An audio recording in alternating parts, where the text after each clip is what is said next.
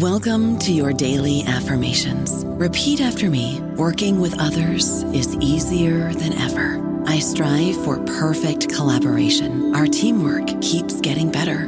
Yeah, affirmations are great, but Monday.com can really get you the teamwork you desire. Work together easily and share files, updates, data, and just about anything you want all in one platform. Affirm yes to start, or tap the banner to go to Monday.com. With Lucky Land Slots, you can get lucky just about anywhere. Dearly beloved, we are gathered here today to... Has anyone seen the bride and groom? Sorry, we're here. We were getting lucky in the limo and we lost track of time. No, Lucky Land Casino, with cash prizes that add up quicker than a guest registry. In that case, I pronounce you lucky. Play for free at LuckyLandSlots.com. Daily bonuses are waiting. No purchase necessary. Void where prohibited by law. 18+. Terms and conditions apply. See website for details.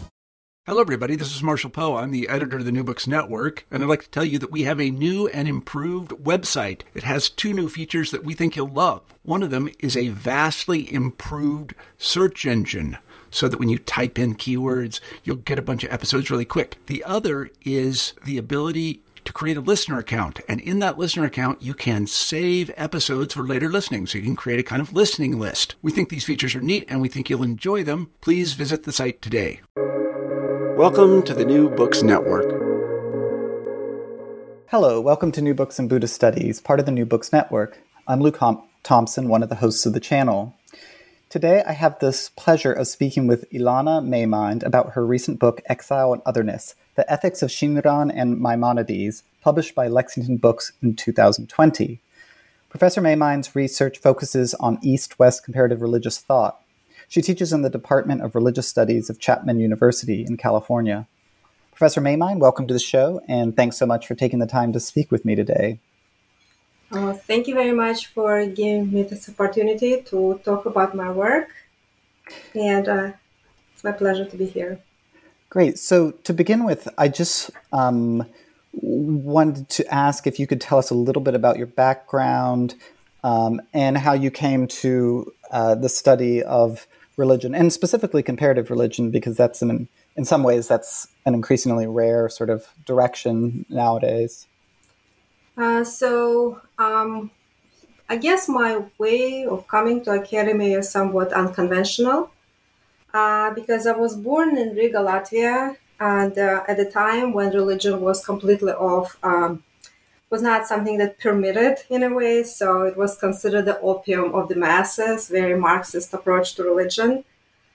So I feel that for most of my life, until I came to this country, I was actually exiled from religion in a sense, because, again, it wasn't something that was allowed and accepted, especially Judaism, too. Judaism was not something that was actually part of just general parlance, and in terms of Buddhism, it was completely unknown. So I was very interested, however, in understanding religious laws, because one of the things I heard, so-called, that Judaism is kind of driven by this legalistic approach to religious law. But I also heard about Buddhism as something like free-floating. All you need to do is go into meditation and you just become a Buddha. And it's very interesting how I thought those 2 very different approaches was something that I thought I wanted to explore. So I started studying, and very quickly I realized that my perceptions about both Judaism and Buddhism are completely off mark. If not completely, but quite a bit off mark. So, but why I was picking up those 2 thinkers was because certain things that really appealed to me in both of them. One was that I perceived them more of a heretics in some ways, because they were going with the tradition, but also against the tradition. And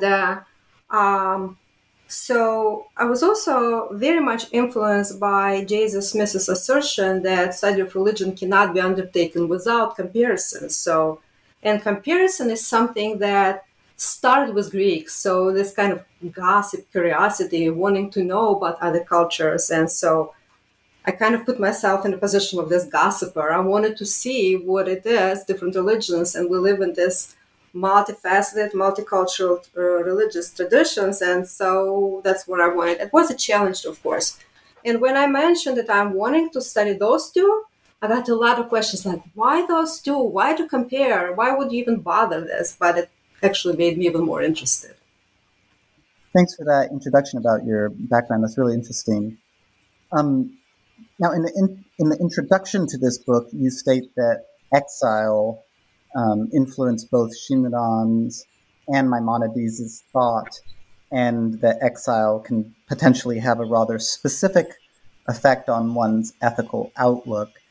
And so, without going into too much details of those two men's lives, about the sort of specific circumstances of their exiles, what's this sort of broader effect of exile on ethical outlook that you're wanting to draw out in this book? So perhaps it might sound a little bit counterintuitive, but I was always interested in language and the effects of language on our thought process. And I thought about those two people being placed outside of their language. So when I think about outside of their language, I don't mean that Shinran did not know Japanese. He knew Japanese, it didn't change. But what I'm thinking about, as I'm thinking specifically about Shinran, and then I'll talk a little bit what my mind is that when you're taken out of your familiar environment, so he was in a monastic environment, there was a specific lexicon, and then he's taken out of this specific environment, he is placed in the community of farmers, and he needed to adjust his language. So the language actually is something I think attunes our understanding of others, but also our kind of ethical approach. How do we relate to others? A lot of times it's expressed, in my view, through language. And I sometimes think we don't pay too much attention to this, and I think it's an important part. So for Maimonides, it might be a little bit different because, again, he didn't need to learn another language because he already was exposed to Arabic when he lived in Spain. His exile made him, he was comfortable with this, but Hebrew became much less prevalent for him unless he was in the community. So he was both in community and out of community. So I think that gave him a different perception. But he also had to relate to different people. So I think, again, for him as well, so language was. But the main component of what I think attuned their ethical approach is what kind of people they became exposed to. I already mentioned about Shinran again, there was farmers, not monastic community. Whereas for Maimonides, he was in an environment where he constantly realized that he depends on the tolerance of hosts. He was not in his own country. He was not in his own community at large. So he always was aware that he needed to navigate between this tolerance and acceptance and the possibility that this tolerance and acceptance can change overnight because he already was in an environment where his family was completely accepted in in Muslim Spain, but then the change, the different rule came and no longer, Almohads were no longer tolerating anyone who was not Jewish. So here is a different component. Shinran did not experience the same kind of fear that his community somehow can be forced to be expelled or expected to change, but he was exposed to different ways of looking at life. And I think, again, like I said, my language was an important component. So for both of them, they had to kind of navigate between compromise and being kind of steadfast on what they're used to. More so for Maimonides, he really needed to compromise a lot. But for Shinran too, he needed to compromise because he was in a different environment and experience and also exercise respect to people that different than himself. Different kind of community with different type of approaches. So this compromise, the tolerance, this exposure to different people made them reconsider or maybe attune their ethics, and I think influenced them a lot, in my view. Great. So just for listeners who aren't familiar with Shinran, he was Shinran was a Japanese monk who was born in 1173 and died in 1262, and ended up becoming the founder, or sort of being sort of retrospectively became the founder of what we now know as the True Pure Land school of Japanese Buddhism, the Jodo Shinshu. So can you just very briefly explain who Shinran was and what sort of exile it was that he experienced, and then why you chose to focus on him? And then I want to ask you a similar question about Maimonides. And again, for those of you who aren't familiar with Maimonides, the sort of great medieval Jewish philosopher, he was born in Muslim Spain in, well, I guess it wasn't Spain then, but on Iberian Peninsula in 1138, and he died in Egypt in 1204. So again, sort of what kind of, can you just give us just the briefest biographical introduction to these two figures? Just briefly explain what their exile was, what the circumstances of it were, and why you chose to focus specifically on these two. So you already mentioned somewhat of Shinran's background. I want to talk a little bit just how exile happened. He was a student of Honen, who actually started the Pure Land school. As you mentioned, the Shinran school was True Pure Land. There are some differences. But one of the things that Honen created is so-called exclusive Nimbutsu. This was a practice of recitation of Amida Buddha name.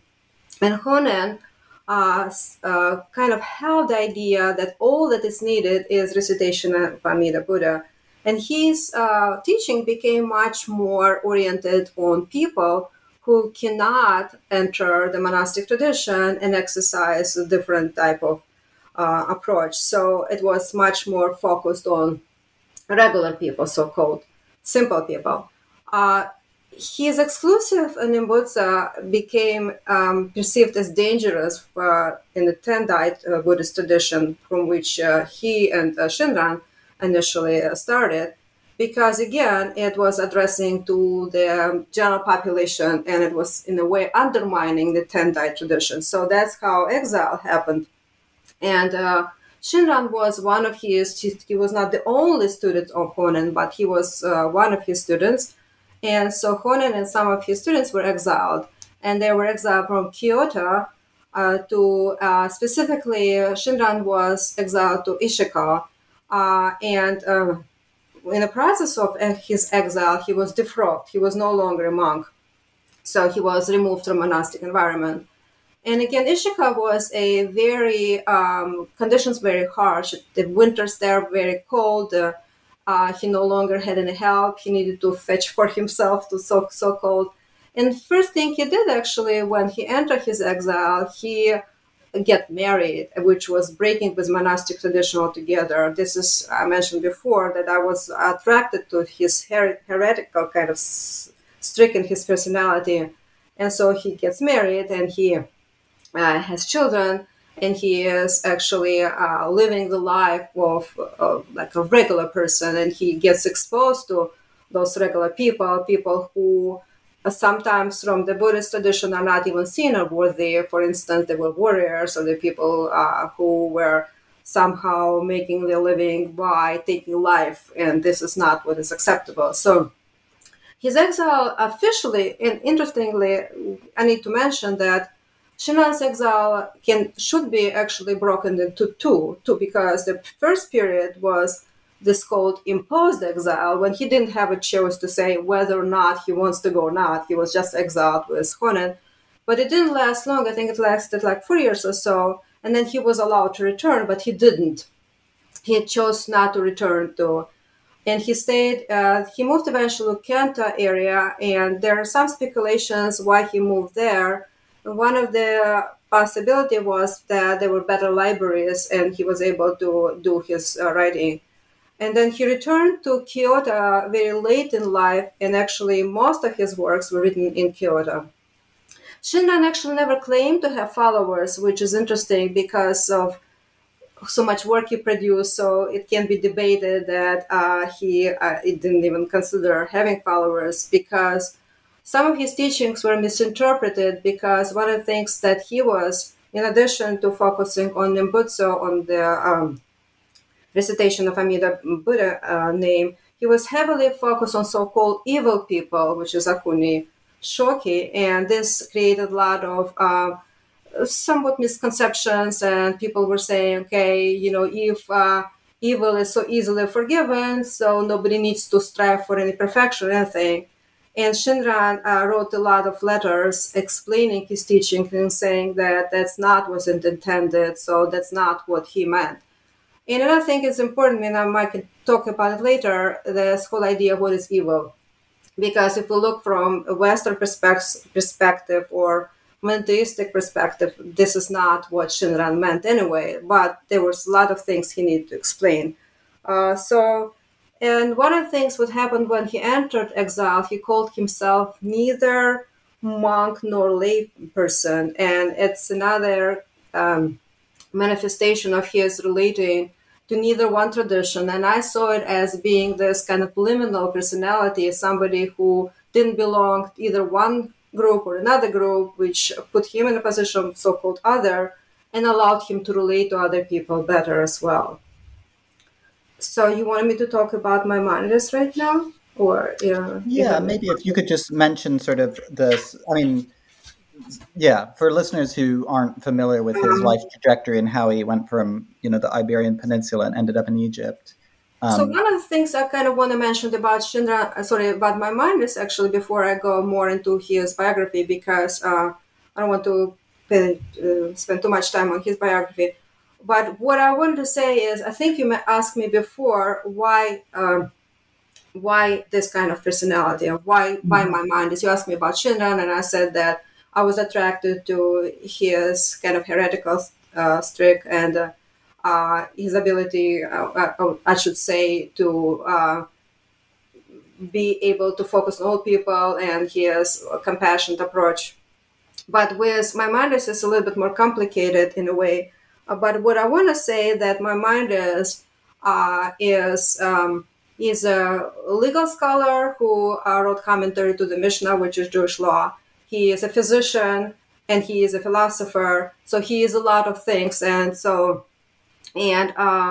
when I actually looked at Maimonides, I was overwhelmed, and I thought, okay, how do you even deal with a person who has so many things? That he is claimed by religious people as a religious pious Jew. He is claimed by people in medical field who as a physician, and then also he is claimed as a philosopher, and also people were saying he's not even religious. So I wanted to focus on his exile, because otherwise I felt like I'm just going to drown, because there is so much. So I thought about what kind of exile he experienced, because he actually lived in Spanish, Muslim Spain, like you mentioned before, in the Iberian Peninsula, only until a short period of time. But interestingly enough, would appeal to me as somebody who is also from somewhere else, the fact that his whole life he was calling himself Andalusian, despite the fact that he left Andalusian early age. And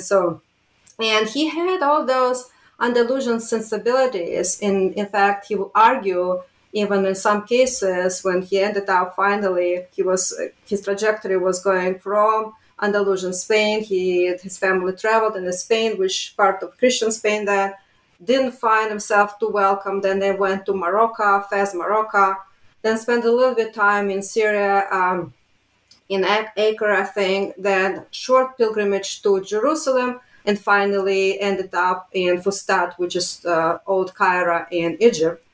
And in fact, when he died, Egyptians claimed him as their own. So he was kind of this marginal, luminal personality also, but he was buried in Tiberias in Israel, despite this kind of claim. So for me, it was interesting to see somebody who left his familiar environment, but ended going through many countries, in a sense, exposure to different traditions, in a sense, to but still holding to his Andalusian background, which he left early on. So that's another thing that was appealing to me. And another thing, for both of the thinkers, both of them were kind of cryptic in a sense. They can compete with each other. Who is more cryptic? I wouldn't be able to say which one, but both of them. And I think as any kind of complicated and interesting personality, sometimes they contradict in themselves, which is an interesting task to untangle. I don't know about you, but I'm very busy and I don't have a lot of time to cook. That's why I subscribe to Factor. Eating better is easy with Factor's delicious, ready-to-eat meals. Every fresh, never frozen meal is chef-crafted, dietitian approved, and ready to go in just 2 minutes. You'll have over 35 different options to choose from every week, including Calorie Smart, Protein Plus, and Keto. These are 2-minute meals. Factor meals are ready to eat and heat, so there's no prepping, cooking, or cleanup needed. They're flexible for your schedule. Get as much or as little as you need by choosing your meals every week. Factor is the perfect solution if you're looking for fast, premium options with no cooking required. Sign up and save. We've done the math, and this is important. Factor is less expensive than takeout, and every meal is dietitian approved to be nutritious and delicious. Head to factormeals.com/NBN50 and use code NBN50 to get 50% off. That's code NBN50 at factormeals.com/NBN50 to get 50% off. Yeah. So I don't know if you want me to talk more. No, that's good. And you know, something you mentioned sort of leads on into my. I mean, it's a difficult book to discuss in some ways because a lot of the things I want to ask you are so interconnected. And so I'm going to ask you a question about the second chapter of the book, but you've already touched on some of these themes. And that's about tolerance, because in the second chapter of the book, you do focus on Shinran's and Maimonides' respective attitudes around tolerance, specifically tolerance of others. And you write that that for each of these men, recognizing human imperfection was central to their conception of tolerance. And you already mentioned this a bit with regards to Shinran and, you know, about sort of how he approached sort of so-called evil, you know, people engaged in sort of evil activities. So you begin in this chapter by noting that in Judaism, tolerance for other groups is intimately tied to exile and the pluralism that exile entails, because, of course, you know, people who know Jewish history, you know, Jews end up living in close proximity to non-Jews, right, and as a minority, almost always. And this was true, of course, in the case of Maimonides, who was first a religious minority in Iberia, and then in Muslim Spain, and then in Egypt. And then in the case of, and then switching to Buddhism, you write that Buddhist ideas of tolerance differ from those found in Judaism, but that in Shinran's case, his tolerance was rooted conceptually in the idea of compassion and in his understanding of human fallibility, but then again was also influenced by the fact that he was exiled and was coming into contact with others that he wouldn't have had in the same way had he stayed in monastic circles in Kyoto. So that's kind of a big question, but I mean, can you just sort of discuss their how their two, respectively, how the two's, what their tolerance of others looked like and how it was similar or different? So if I start with Judaism, I should say that in Judaism, religious law ideally covers all aspects of life, including one's behavior toward other human beings. As people, I don't know aware or not, Judaism consists of 613 commandments, which supposedly cover all aspects of life. And so here is the idea of tolerance is sometimes not necessarily fully covered by the Jewish law. So a tolerance becomes more of expectations of those encounters with others than purely just on religious law. So, and those exiling conditions always, like I mentioned before, attune to the possibility of lost tolerance. And so the idea of them, right? But the idea was that if you expect to be tolerated, you need to be able to tolerate others too. And one of the major focuses in Judaism that in the commandments, but also became even more increased, the idea of focus on peaceful coexistence. So the peaceful coexistence and also part of acceptance of diversity of people and of diversity of opinions and diversity of customs. Here again, I mentioned before that I think language is an important component of those type of relationship, because what Jews always did, regardless where they lived, they learned the language of the host culture, the host country. And it's kind of idea that allow them to relate to others and learn their customs and be accepting of them. And so again, preservation of peace was a major component, but also some of the laws were extended to taking into account others. So for instance, Jews were expected to attend to the sick, attend to the poor. Especially Maimonides was focusing quite heavily on this idea of other poor and other sick. So, and also on the uniqueness of all human beings, not just Jews.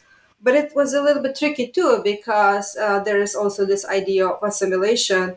How do you expose yourself to others? How do you accept others without losing your own culture? But it's a question more fits into my discussion about particularism, universalism. It's kind of tricky in terms of how do Jews navigate and how particularly Maimonides helps to navigate. Another idea, and it kind of interrelated in a sense with Shinran, is that Maimonides saw God as this forgiving parent.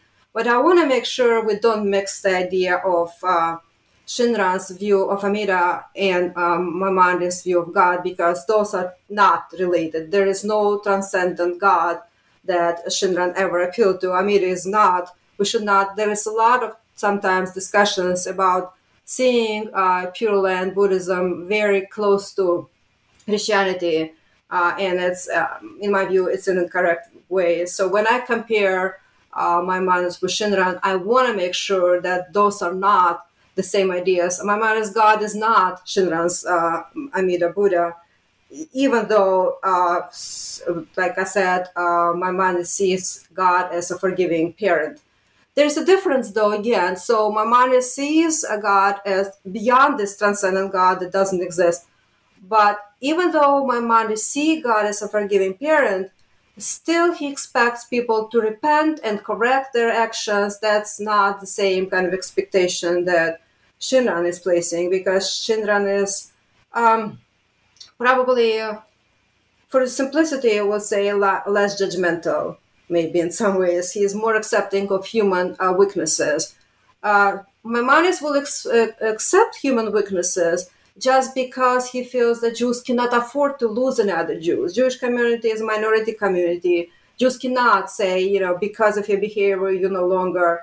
Shinran is not led by the same considerations, but regardless, Shinran is very self-reflective, and he is recognizing his own imperfections, and so he extends this kind of idea to others. My mind is a little bit less accepting from this standpoint, and to be honest, there are some streaks of elitism in Maimonides. It doesn't reduce his brilliancy, but there is something to say that these two men probably wouldn't see eye to eye if they will get together.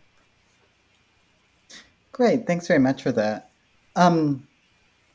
So I want to then sort of move on to chapter 3, which is related to chapter 2, but has a different focus. And here you kind of, and then I guess here we'll get a little bit into your comments and arguments about particularism, and in this chapter you look at Maimonides and Shinran's view of the so-called other, and your argument here is that both thinkers are more or less in agreement with the idea that particularism, rather than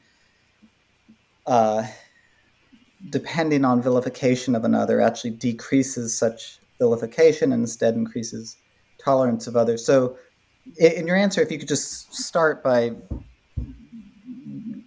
explaining what you mean by particularism, but maybe we can begin with Maimonides, and here, sort of echoing a bit of your answer to the previous question, Maimonides was very concerned with tradition, preservation of tradition, following and maintaining certain norms.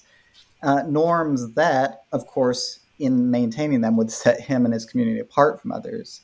And unlike Shinran, he was accepted within his community, within the Jewish community, but that the community in which he was accepted was somehow seen as, apart and foreign or other within the larger society in which it existed, be it Muslim Spain or Christian Spain or Egypt.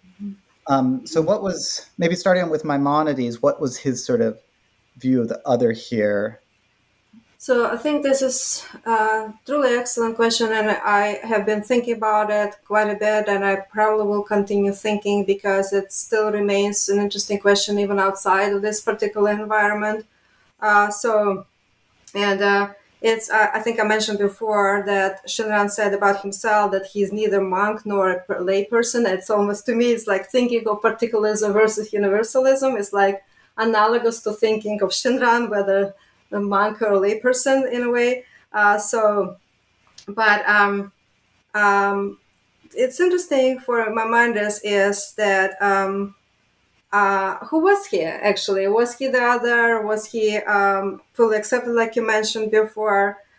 He was living in this community. He was this rabbi of this Jewish community, but he also was a personal physician to a Sultan, to Saladin, the first Sultan of Egypt and Syria. But despite this, again, he is positioned well in his own community. He is a respected physician as the Sultan, but he never forgot about his own marginality. So, as well as of marginality of the community. Again, like I mentioned before, the community depended on the generosity of the host, but also he recognized very well that the generosity can easily just stop at any moment. So he was very well aware of being this other. Again, from when he was traveling from country to country, he became quite aware of this. There's another question that was important is, how do you preserve your particularity? What do you do with your identity? If you are afraid that your identity, your life can be all of a sudden expected to change. And so the option would be, perhaps easiest option would be for Maimonides' family to assimilate and convert. That's what was expected, but that's not what Maimonides wanted. And I think you mentioned before that he was very interested in this idea of preservation. So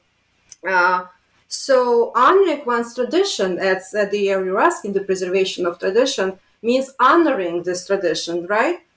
But how do you honor the tradition without alienating people? So you kind of, again, I was talking before, you have to compromise. You walk the fine line between becoming extremely particularistic, moving into the whole idea of parochialism, saying, oh, my community, the only community. So there is this idea of preserving without necessarily disregarding something else.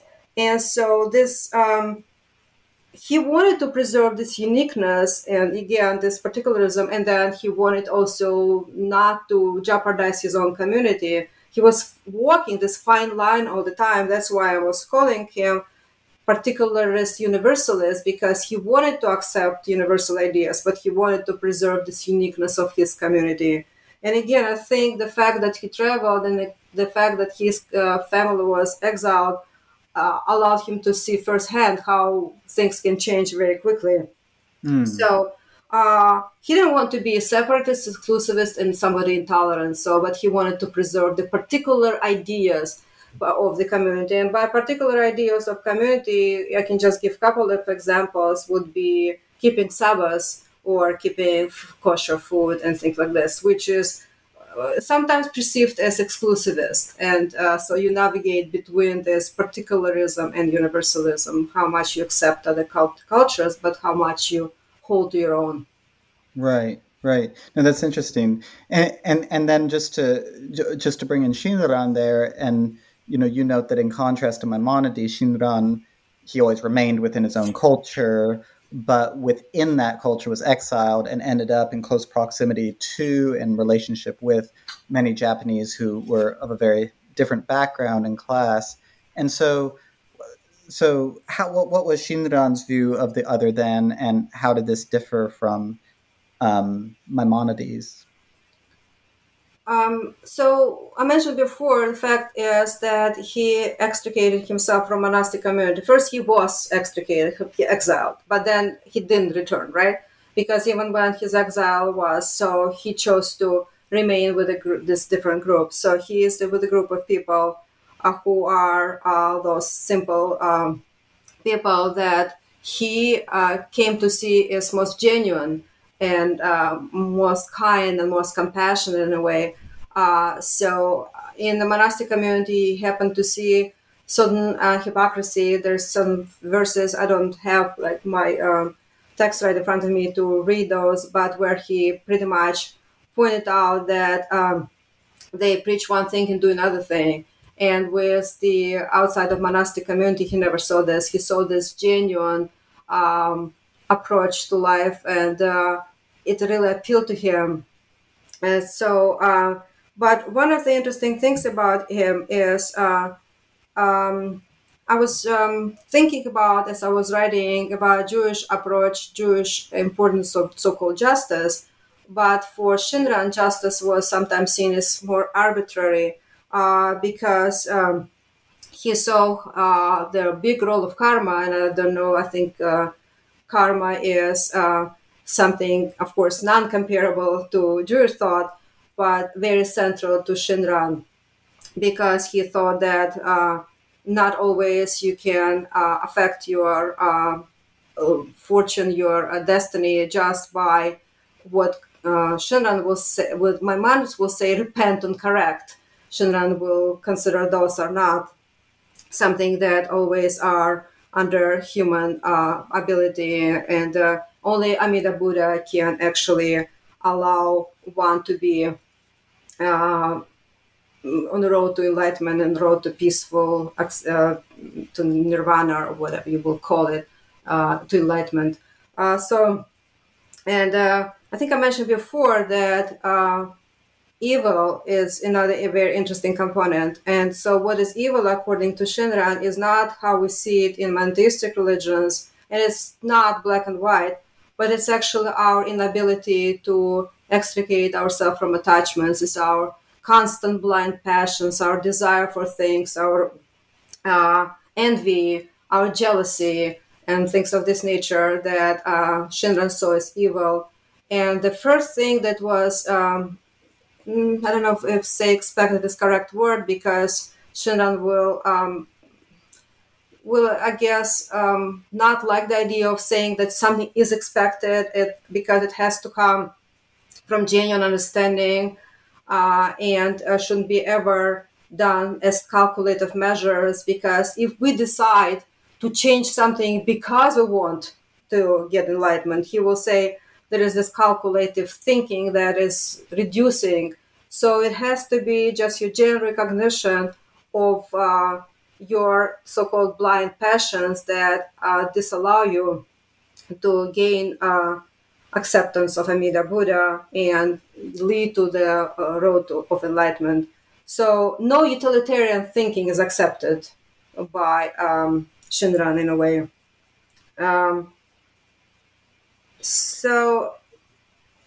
That's sorry, were you going to? No, that's great. That's very clear. Thank you. Now, in the final chapter, you sort of look at this. In your own words, you look at Shinran and Maimonides' respective approaches to the other as seen through the lens of particularism and universalism.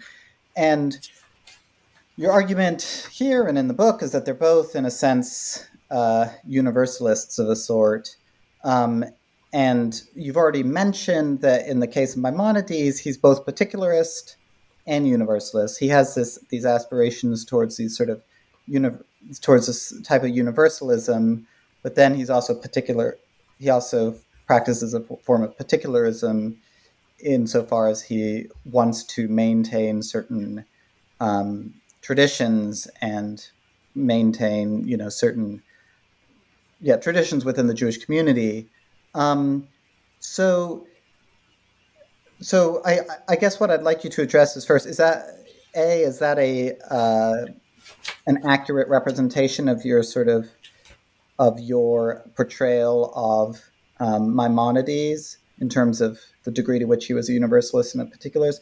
And then secondly, in your answer, if you could just talk about Shinran, to what degree is he, after, what's your conclusion? How is he promoting a form of universalism?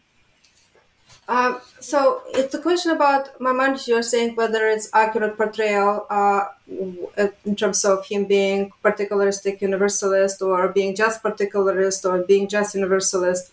It continues to be debated, to be honest. So there are scholars who will say that to consider Maimonides particularism will be correct, completely incorrect. Some will say that to consider him universalist will be completely incorrect.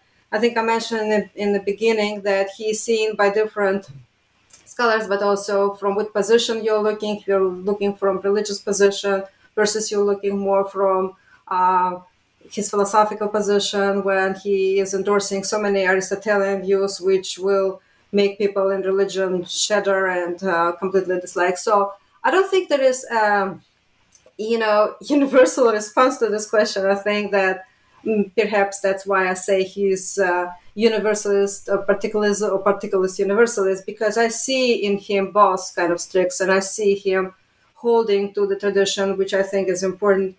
But I also don't know whether you can actually find anyone who appreciates his own tradition and say, I am complete universalist and I don't really care about the details and particularities of my own tradition. So I think it can be debated. So in terms of Shinran, I think most often is seen as universalist because of Amida Buddha universal law, which is accepting everyone. But here is also his dedication to Ninbutsu, and which is recitation of Amida Buddha's name. And only after there's a recitation of Amida's Buddha's name, one can be part of this tradition. So perhaps there is elements of particularism if you look from this standpoint. I don't know. It can be debated. But in overall, I think this appreciation and respect of one's own tradition is, in both of them, really important. I don't think that Shinran actually left, to some degree at least, Tendai tradition, though there are some elements of Tendai tradition perhaps in Pure Land too, because Buddhism cannot completely extricate itself from its original kind of thought. This Mahayana tradition is in Pure Land Buddhism and in true Pure Land Buddhism. So there are universal streaks, but also I think some particular streaks as well in his thoughts. Great, thank you. So, I should mention at this point for the listeners that, of course, in your book you go into great and very specific detail to support your arguments, and in this interview, obviously, we've just been sort of scratching the surface. So, all you listeners will have to read the book yourselves to appreciate the argument in full. As a final question, I just wanted to ask: now that now that this book has been published, is there anything in particular that you're working on now? So the idea of, if thinking back to the book, the idea of empathy still remains very interesting and important idea for me. I wrote a little bit about empathy before, and I looked at German philosopher Edith Stein, looking in her whether or not we can empathize if we don't experience something. But then she turned into actually look into community. So I'm interested in empathy from more communal standpoint. but I kind of returned to my interest in gossiping. Remember I said initially that comparisons are, and it's a difficult kind of area because you need to care about both. I mean, can I expect people to care both about Maimonides in general? Probably not. And so I am now embarking on something that might be as challenging. I'm looking at the Russian philosopher Nikolai Trubetskoy, and I'm comparing his work with Watsuji, and I'm looking in specifically on their view on nationalism. Wow, that sounds really interesting. Well, we will look forward to a big fat tome on that topic in the years to come. Well, I wanted to thank you now for taking the time to speak with me today, and for everyone who's listening. So that's it for today's New Books in Buddhist Studies. See you next time. Thank you so much.